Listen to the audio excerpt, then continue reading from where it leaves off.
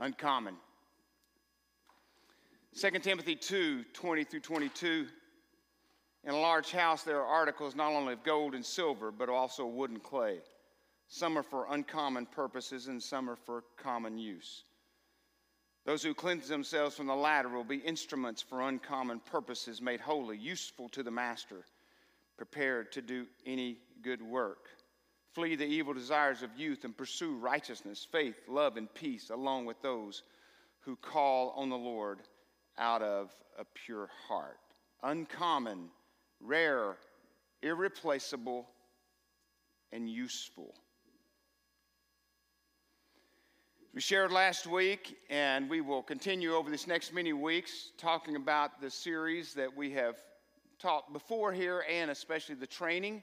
We will allude to that over time, is the concept of living uncommon. But I want to make sure and help that we understand that spiritual transformation here at Renovation is not just a system. It's not just something we put in place that go, okay, if you just do these things, you'll end up with this result. Our hope is we will never try to do what only God can do. But what we hope to do is give the best conditions for God to do what only God can do. Farmer planting a seed, he can pick the right season, he can till the ground, he can plant the seed, he can water it, he can fertilize, he can do all those things, but there's one thing he can't make it do. He can't make it grow. But what he can do is give the best conditions for it to grow. So as you listen to us over this next many weeks, I hope and pray that you understand that we don't think just because you do click, click, click, click, click, boom, you end up with that. We just want to help you have the best conditions in the way that we see it and the way that we think about it in order to be there. So that's why we are going to teach you over this next many weeks the concept of uncommon. Today we will start out with blind spot, and I don't know if we have the location slide up there or not, but one of the things that we talk about is if you're going on a trip, the first thing you need to know, yes, of course, where you're headed, which is destination. And the word ethos there means ethos is Christ-likeness in the way that we teach this. Everything that we do here, if it is not helping us to become more like Christ and loving others, please call us out on it.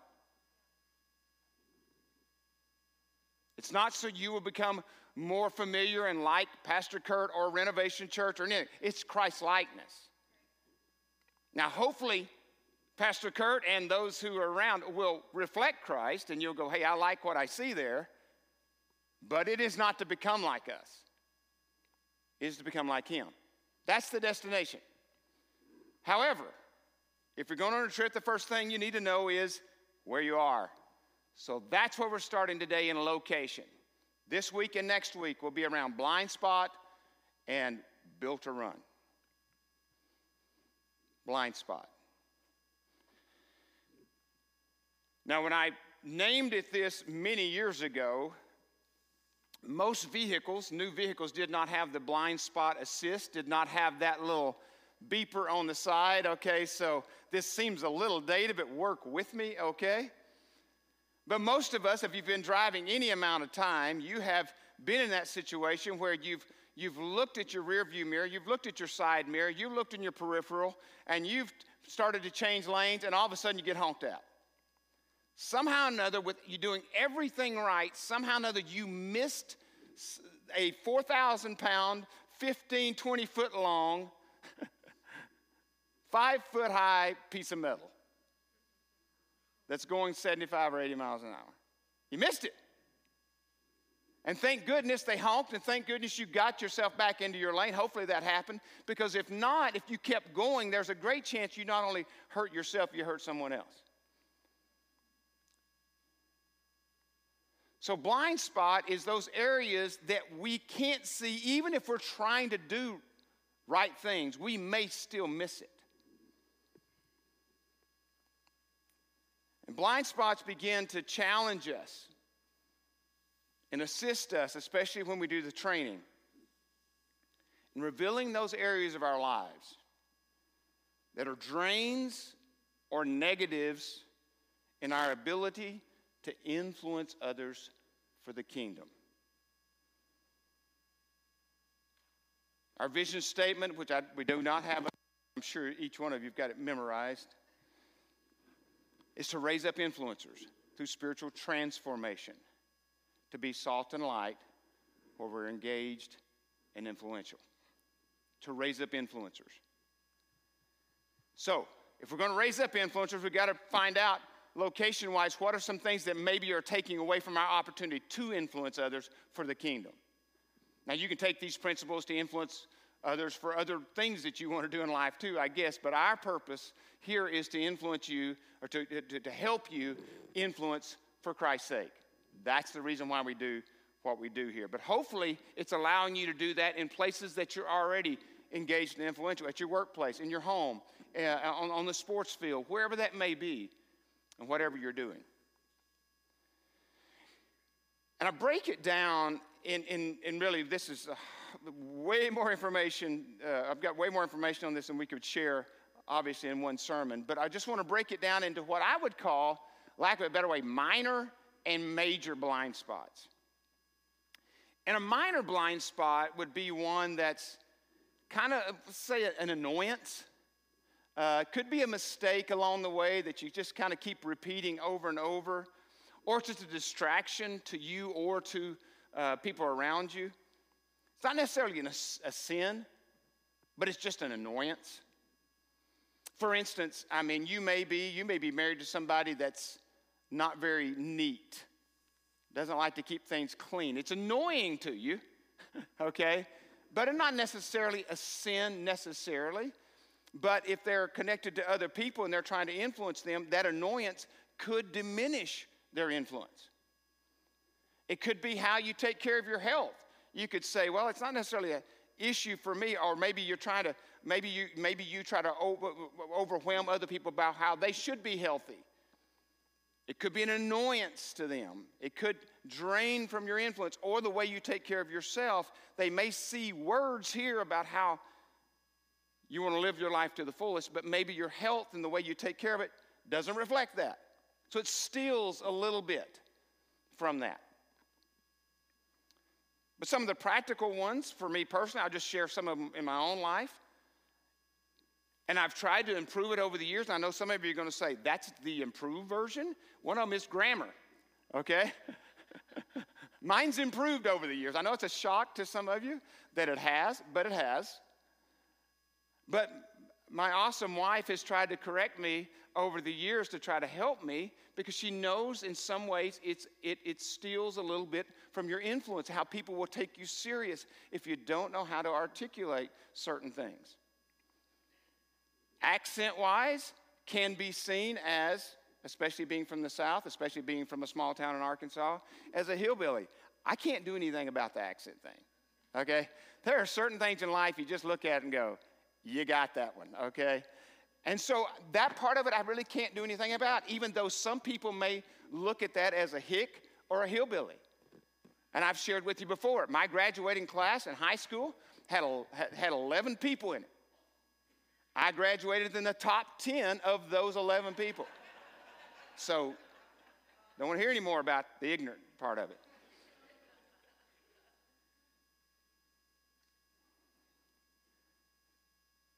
One huge influence stealer in homes, I believe, is possibly perceived favoritism a parent has with another child,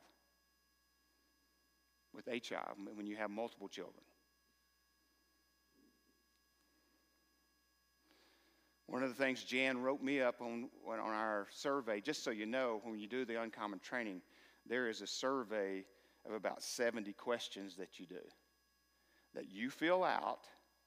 You answer all the questions in detail, the best you can. Then you send those answers to someone else that I'll talk about here in a minute, a fan who observes your answers and tells you whether you're correct or not about your answers. This is not for the faint-hearted. Because I've done this and sent it to Jan. One of the things Jan wrote me up like a police officer. I'm writing you up. that it made a real impact on me. With Sundays, I say often, when is your most insecure time? My most insecure time is from noon to about 10 o'clock Sunday afternoon after I've preached. Because I don't know what all I've said, because I don't go 100% off my notes. If you haven't noticed that, you don't know. I do have notes up here. But I don't really know how it came out. I really don't know, well, I should have said that or I shouldn't have said that. So what often I would do, almost every Sunday, we have someone at our home, mostly our kids, and we have lunch. But one of the habits I had was I was so wiped out and so disengaged from the conversation at the table, almost as soon as I finished eating, I went and sat in the recliner. Now, I'm only 15 feet or 12 feet away, whatever. But Jen said, I don't think you understand how much that sends a message. I don't know if that's the right word she said, but she said, how much I dislike you going and sitting over there while we're all still at the table talking.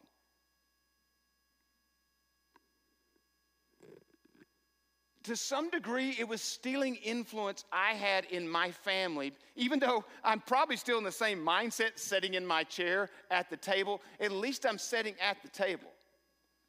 Now you say, well, that's not a big deal. That's a minor one. But it matters. And it mattered to Jan. And guess what? What matters to Jan matters to me. For some of you, they move transition between minor and becoming major. When you take on relationships, and if you begin to look at all your relationships, and we'll talk about that more in a few weeks about relationships in themselves, but one of your minor ones is you're more of a withdrawer than you are a depositor or an investor in most relationships. In other words, when any relationship you have of any significance, you're a withdrawer. You're constantly taking from other people, but you're not depositing. And you're sure not investing. You suck the life out of other people. And we talk about it in influence. You got to figure out, you cannot, and pastors have a tendency to do this, surround themselves at times with a lot of withdrawers.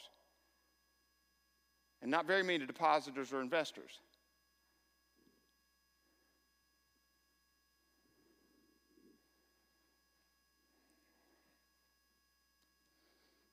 Some of you may be a conversation monologuer.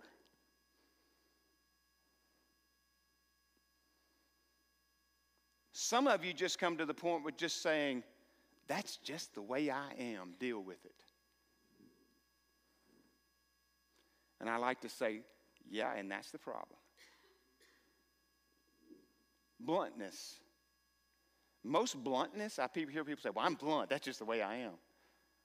And I hear that, and I go, well, that's normally, when I hear people do that, if it's not out of love, it's trying to tell truth with love. Often bluntness is what? It's insecurity. Because I don't want to deal with something.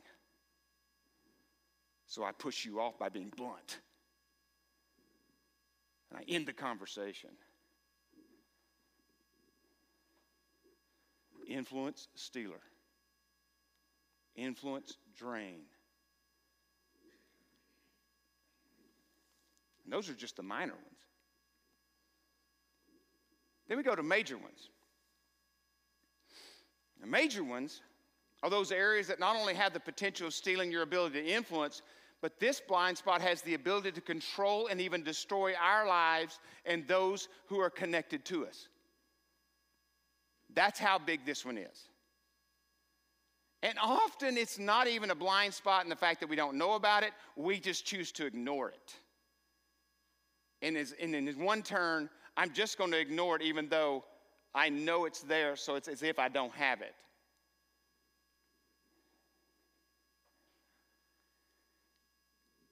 How many of you know that our lives are not lived in a vacuum? What we do or don't do affects other people. And those closest to you,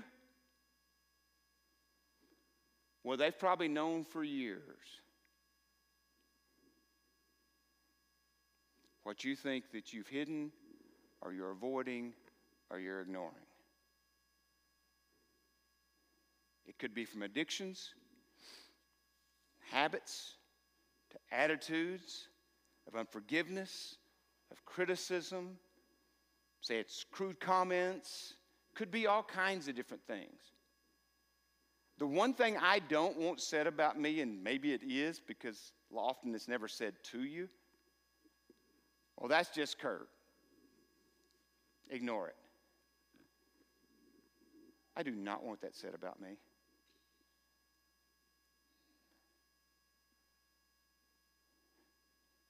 Sometimes these major ones move into what we call spiritual strongholds.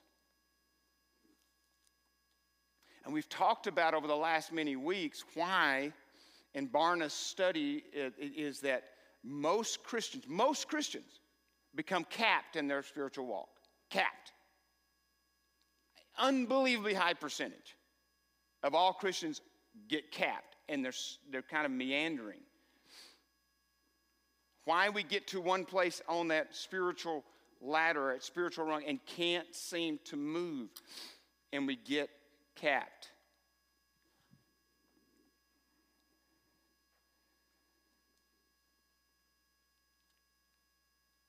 If there's an area we will not deal with, I believe Christian growth stops.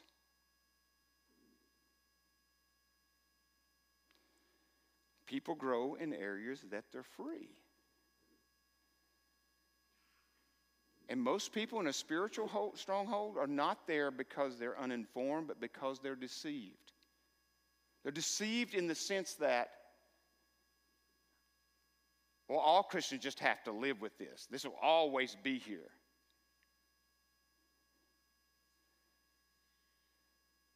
But the term spiritual stronghold or stronghold in the Greek means a hard place, a battlefront, an entrenchment.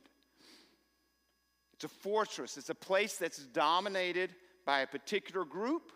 Could be, and when you're talking about a real battle or warfare, but it's marked by a particular characteristic. Now, a spiritual stronghold, I think we have the slide. Any area that seems to we have no choice but to act and react. It just happens. You don't really want it in that sense, but it somehow or another continues to come up. An area of conflict. In other words, it's the same old cycle. You just feel like you're getting a little bit of space, and all of a sudden you're right back where you were. Let me say this, and I'll come down here to the illustration. This is one of the ways the enemy trips us up. We began to follow Christ, and we began to do good, and all of a sudden we trip and we fall. And again, what's the thing? When you fall down, in a physical sense, in a regular daily deal, what's the first thing you try to do? You try to get back up, and you look around and see if anyone saw you fall, right? The other thing is, you normally would do when you get tripped up is turn to see what tripped you. And there's two reasons you do that. In this sense, for sure. One is, I don't want to trip over it again. But two is, I don't want anyone that's following me to trip over it either. You do not do this in a vacuum. I correct these. I try to get back up. Get up. Don't give up. The enemy would tell you to give up. You've done this 40 times. Give up. Don't give up. Get up. There's some people depending on you to get up and identify what you tripped over. And get it out of their life where they don't trip over it. You people are awfully quiet this morning. I'm telling you, this is the quietest it's been in here in a long time. I may start amening myself here in a minute.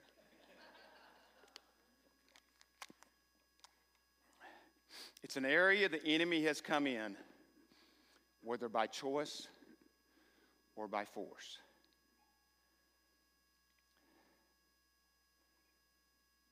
I don't know all your story. And I hate it that there are things that have happened to many of you in this room or those listening online that you had no choice in. It happened to you. Then some of us, like myself along the way, picked up things. Pornography was one of mine. I chose. It became a stronghold.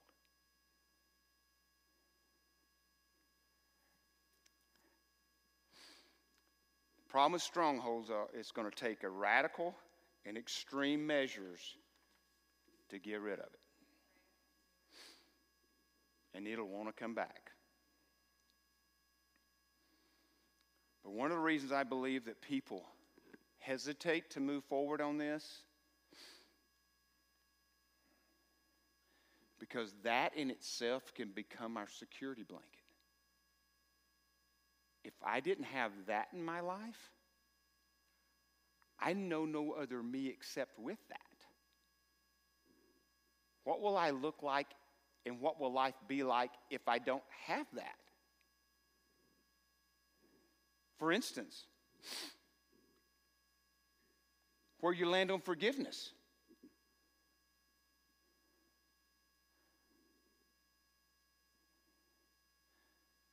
See, to me, forgiveness is actually the best barometer of your walk with Christ. If you really, really want to know how deep your walk with Christ is, tell me how quickly and how easily and how completely you forgive. Some of you have allowed unforgiveness to really dictate your whole life. I'm not trying to make light of it or make fun of you or condemn you here today. I'm just saying there's hope. That unforgiveness has tainted every relationship you've ever been in, possibly, because you can't forgive.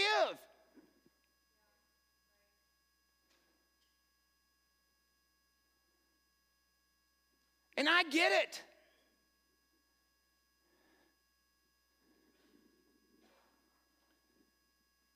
Because these strongholds of memories and wounds. You know, I cut my hand this week, and one of the things, I can tell you even a story behind it. It's not in any form or fashion exciting, so I won't share that with you. But you know what I've tried to do? I've even wore a glove on it. I'm trying to protect this open wound because I want it to heal. And you almost go to any extreme to get a physical wound healed. Because just one little bit of salt, man, it doesn't have to be like your whole side's gaped open. It's one little spot. But you try to avoid getting anything in it. And I've got a scar, looks like a fish hook on top of my head, and before long you're going to be able to see it real clear, apparently. Real clear, way clearer than I want you to, okay? I got one on my knee. I got one right here where I replaced this hip, or I didn't do it actually. I was knocked out. I didn't do anything. But anyway, you know what I'm saying? They all have a story. You know what the best part of those stories, all those stories are? I got over it. I'm okay. You know, you tell a story different when there's a scar than you do when there's an open wound. They're different kind of stories. And some of you have kept an open wound most of your life. And like I said, it's dictated so much of all your relationships.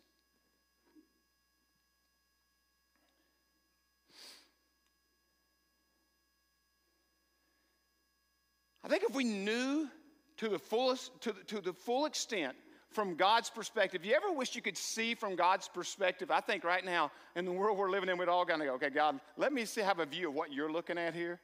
Because the way I'm looking at it, we're in trouble. Even though by faith we walk that we're not in trouble. But can you imagine looking from God's perspective concerning unforgiveness, strongholds, resentment, self-centeredness? If we could see from God's perspective the damage those do, not only to ourselves, but to those connected to us, I can't imagine we would keep doing it. the damage. Years sometimes of damage.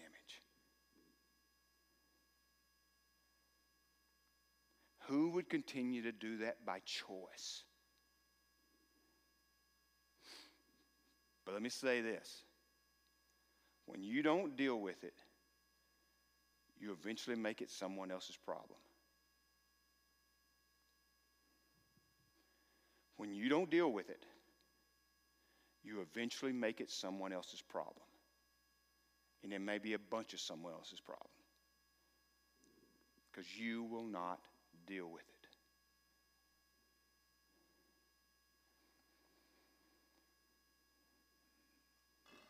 Okay, Kurt, not disagreeing with you. What do I do with it? Well, obviously, I've already shared with you there is an uncommon training that we're not going to go through during this series. So I'm going to try to give you a few little bites, a few little handles, I guess a better way to say handles, that may be of some help. And I want to say in here, for some of you, you very well may need to seek professional help on some of these. I would prefer it be from a Christian perspective personally, but you do what the Lord leads you to do. But you may need help to overcome some of these strongholds. But I want to share 3 handles that may be of some help and maybe an encouraging word. The Lord gave me this years ago. I was asked to speak on something of all things at senior high camp on strongholds. Now, why? I was a youth pastor, and I was at Alma School and Elliott intersection. And the Lord does this with me sometimes. And again, it may just be good for me, may not be any help to you. But I was at Alma School and Elliott and Chandler. I think it's Chandler, could be Mesa, but I think it's Chandler. Alma School and Elliott is. And the Lord gave me these 3 things as I was praying as I was driving. And I hope they may be of some help to you. The first one is this: steps to staying free, steps to getting free, and steps to maybe staying free. Again, you may have to have more help than this, but I hope and pray that it will be of some help to you. Number 1 is you've got to acknowledge your responsibility. There is a responsibility. You know, it's not a shame to have a blind spot, or it's not a shame to have a stronghold. It's just a shame to keep it. Okay? But you need to acknowledge it. It's kind of like Jesus talking to the man by the pool in John chapter 5. He asked him, do you want to get well? And the man says, well, every time I get up, every time I try to move someone else. No, Jesus won't say, no, I didn't ask you the excuses. My question was, do you want to get well? That's the question. I don't need any more excuses. You can stay if you want to stay there. The question is, do you want to get well? That's the question. The desire to get healthy, the desire to begin to grow, the desire to want to continue to move with God, the desire not to be capped in your faith.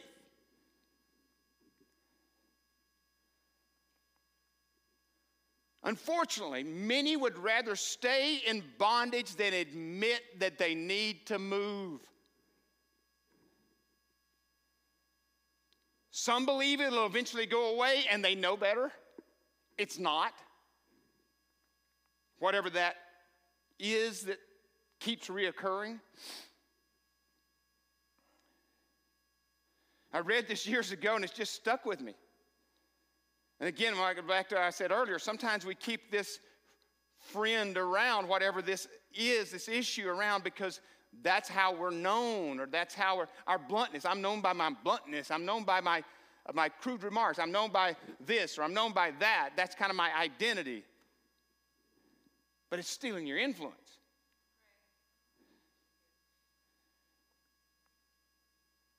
You've seen it almost as a friend. But I read this years ago, God doesn't deliver you from your friends. He only delivers you from your enemies.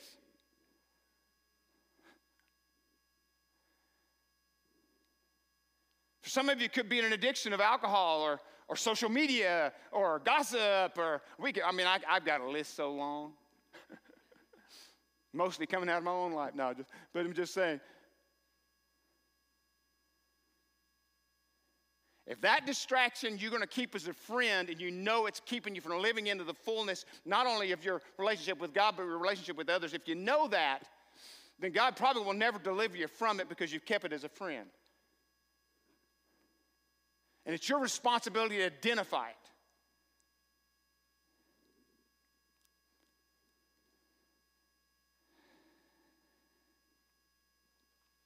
It must become an enemy.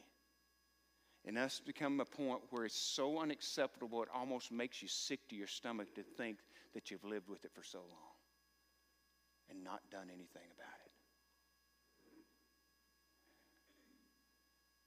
it. Identify the blind spots. Location, identify them. Quit protecting them. Cut off the supply line to them.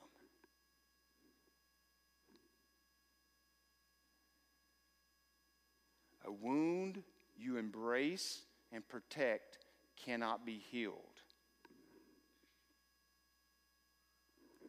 A habit you protect cannot be healed.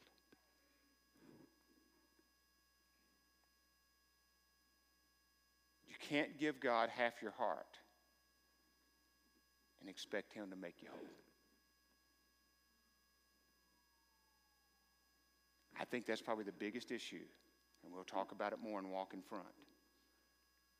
You cannot give God half your heart and expect Him to make you whole. Can't do it, won't do it, ain't happening. Bad grammar, it's okay.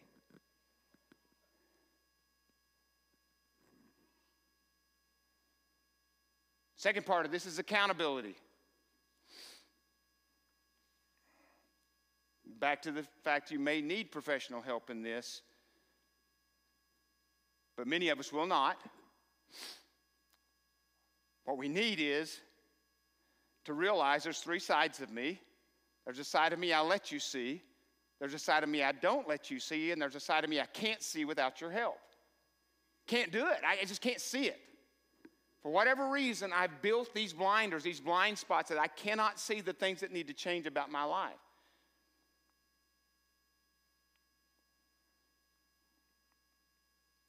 You must make it an essential part of your life to get good information on who you are and who is influencing you and what is influencing you. Because I believe one of the greatest challenges every person has is, are they getting the brutal facts on what their life really looks like? Because it's too easy to convince ourselves of something that's not true. We talk about it in Uncommon, a fan. A fan, and you would be asked to get fans, not rent a fan, okay? It's fans you hope you already have, but some may not. And it's this: someone who loves you but is not impressed by you, who always has your best interest at heart. And you won't have 20 of them. You may have a handful. I know people who have gone through this training who says, I don't have one. Successful people. Not like somebody who's living on the street somewhere that you go, well, they don't really know anybody. Maybe they even have more. I'm talking about extremely successful who would say they don't have one person who would speak into their life clearly that they trust.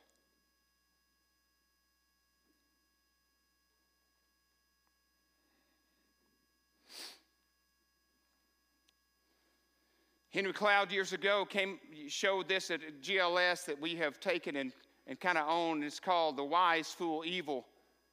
And it's when confronted with truth in our lives. When you're confronted with truth, what do you do with truth? Because truth in this sense equals light. Okay, I don't think it's a big leap in Scripture that truth can equal light, okay? But the wise adjust to the truth. They step towards the light. Correct them and they change and thank you. That's the wise. The fool, they adjust the truth. They deflect the light. Wherever it needs to go, man, they're gonna try to, if you shine the light on me, I'm gonna deflect it back at you. I'm gonna deflect it over here. Just to somebody else, not me. They deny, minimize, and externalize. They may deflect due to insecurity and shame. And we'll talk about that more, but shame is one of the things that holds people. It's a stronghold. Shame and guilt are two different things. We should feel guilt. It leads us to salvation. But shame puts us in bondage. And the last one is evil. You show this person truth or this organization truth or whoever it is, they try to break the light. Their intent is destruction, combative. Back to the first C in the 5 C's, the combative. That's part of what this is. They look to destroy the light. They want to inflict pain. Don't you dare call me out on something, because I'm going to tell you, you're just going to barely breathe it before I'm pounding on you. I am not going to look at me. You're crazy if you think that's about to happen. But what I am about to do, I got energy and I got passion. And that passion, guess what? It's coming at you.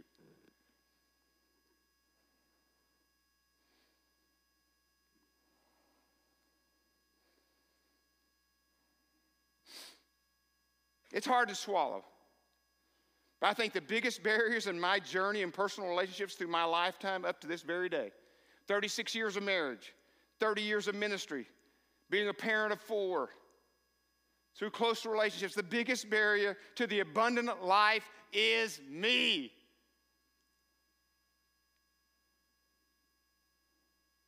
Sure, I've been hurt. Sure, I've been wronged. But this is my life. No more excuses. No more pointing fingers. It's time to take responsibility and accountability for where I am. Sure, someone else may have hurt me. Sure, someone else may have done me wrong. Sure. So now they have more control of my life than I do? That sounds insane. Unforgiveness allows someone who hurt you to have control over you, and they don't even care. That's insane. That's how insane unforgiveness is. Is that person still has control over you, or that situation still has control over you. Insanity. I get why you're there. Because maybe no one's ever challenged you. No one's ever said, do you realize how you're destroying not only yourself and you paralyze yourself, you're paralyzing those connected to you? If you could see from God's perspective the damage.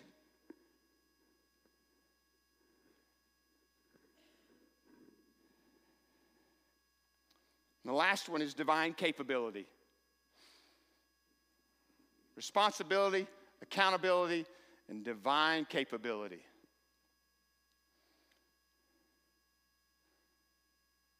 Because the weapons we fight with are not the weapons of the world. On the contrary, they have divine powers to demolish strongholds. Demolish strongholds, I just want to make sure you clearly understand.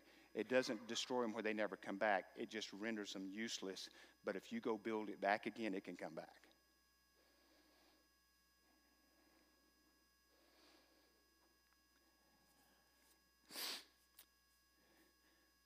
First, you need to believe that God's grace is sufficient. However you've ended up here and however many years you've carried something that you look back on and go, how did I carry that long? It's okay. God's grace is sufficient today to heal you, even forgive you to some of the ripple damage that came out of that unforgiveness. He can deal with all that.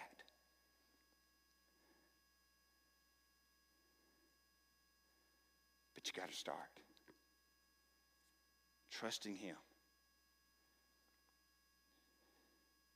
God's power to rebuild is greater than Satan's power to destroy. But it starts with deep repentance, desire, and yes, it starts with truth.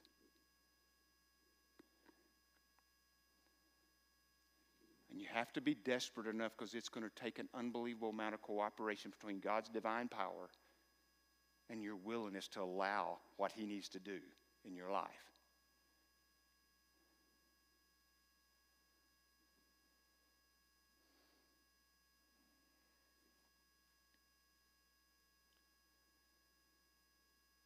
Somebody may be waiting for you too, friend, to get free so they can be set free. You know, one of the things I talk about here when we talk about, well, something you've been praying for may be on the fourth rung and you're still stuck here capped at the first rung or whatever. But guess what? What may be on that third or fourth rung? It may be the answer to some prayer of someone else getting free, but you've got to get free first for them to see it in your life, that they believe it's true.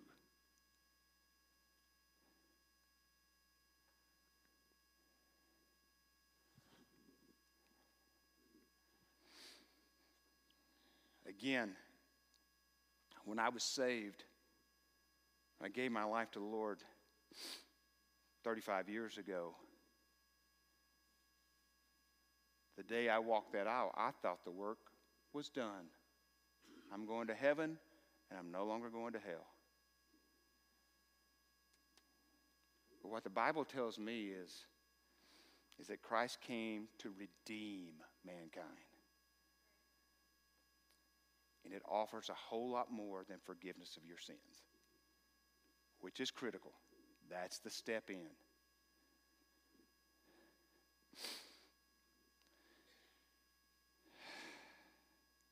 One reason why we're named Renovation Church is because we believe there's way more to this than just having our sins forgiven. And that's awesome. And don't hear what I'm not saying. What Christ did on the cross, there is no substitute. And there is no diminishing it. But there's so much more than just getting a ticket punched to heaven. Ephesians 4:22 through 24. You were taught with regard to your former way of life to put off your old self, which is being corrupted by its evil desires, to be made new in the attitude of your minds, and to put on the new self, created to be like God in true righteousness and holiness. Christ came, not only would you be saved and go to heaven, but to redeem what you were intended to be all along. To begin to restore us back to what we were made for originally. Restoration.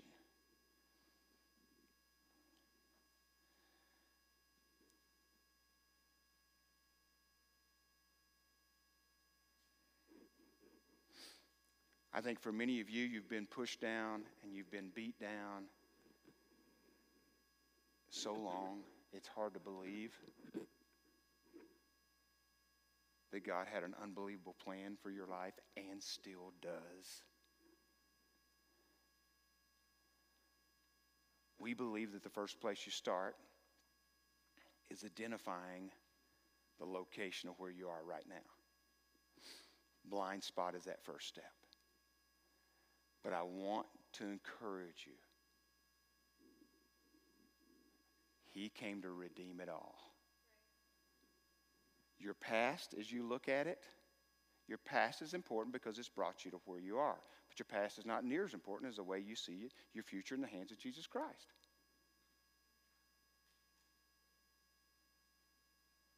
If your past, and you take your past, up till this morning, and maybe there's a habit or whatever, it's happened up to even to this day walking in here.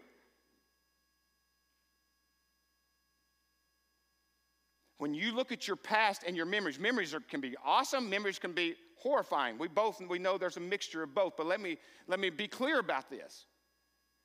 When you take, which is what God can do by redeeming, He can take those memories, some of the worst memories of your life, He can take those and make them something beautiful when they're filtered through His Holy Spirit. But if you let it go unfiltered and it passes God's Spirit working in your life, it can be devastating and create bondage in your life and for other people around you. Like I said, if you don't deal with it, you'll cause other people to have to deal with you. You'll make it someone else's problem because you were not willing to deal with it.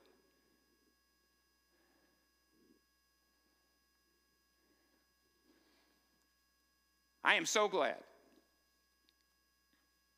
that my past does not paralyze me and define me. It motivates me for the good of others. My past is part of me. I cannot run from that. But it does not define me. And so I'm so thankful that because of that, I can be the father to my children, the husband to Jan, the leader of hundreds of teens over a few decades, and adults, especially since we've been at renovation. Because it's not just what God saved me from, it's what he saved me for. Amen? Would you stand with me to close in prayer?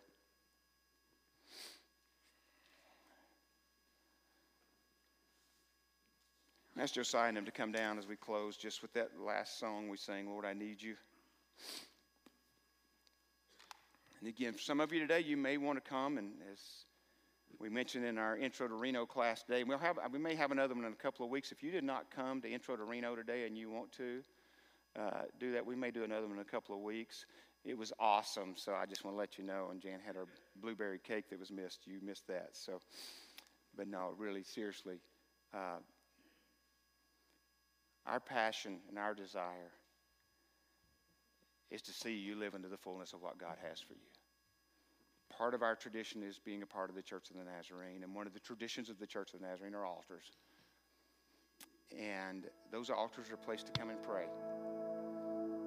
Really just lay down your burdens. It's a public statement often. Not everybody needs to know what it is. We're not saying that. But it's just a starting place. And so as we sing this song, and as I pray for us, and we'll sing this song, if you feel today, for whatever reason, that coming and kneeling, nobody will bother you. Somebody may lay a hand on you and pray for you. But it's between you and the Lord. Maybe it's between you and your spouse. I don't know. But we want to offer that before we leave here today. But Lord, we come before you today, thanking you that you don't give up on us. Whew. So thankful. Lord, after all these years of walking with you, I still trip. But Lord, what I've learned is get back up. Get up, get up, get up. And not necessarily to see who saw me fall, but to call out the enemy, to call out what tripped me, and to do everything I can that those who come behind me will not stumble over it. They may have their own things to stumble over, but not because I placed something there. So Lord, today, for fathers and mothers, husbands and wives, singles, young people, teenagers, this is not just for older people who don't have anything else to do.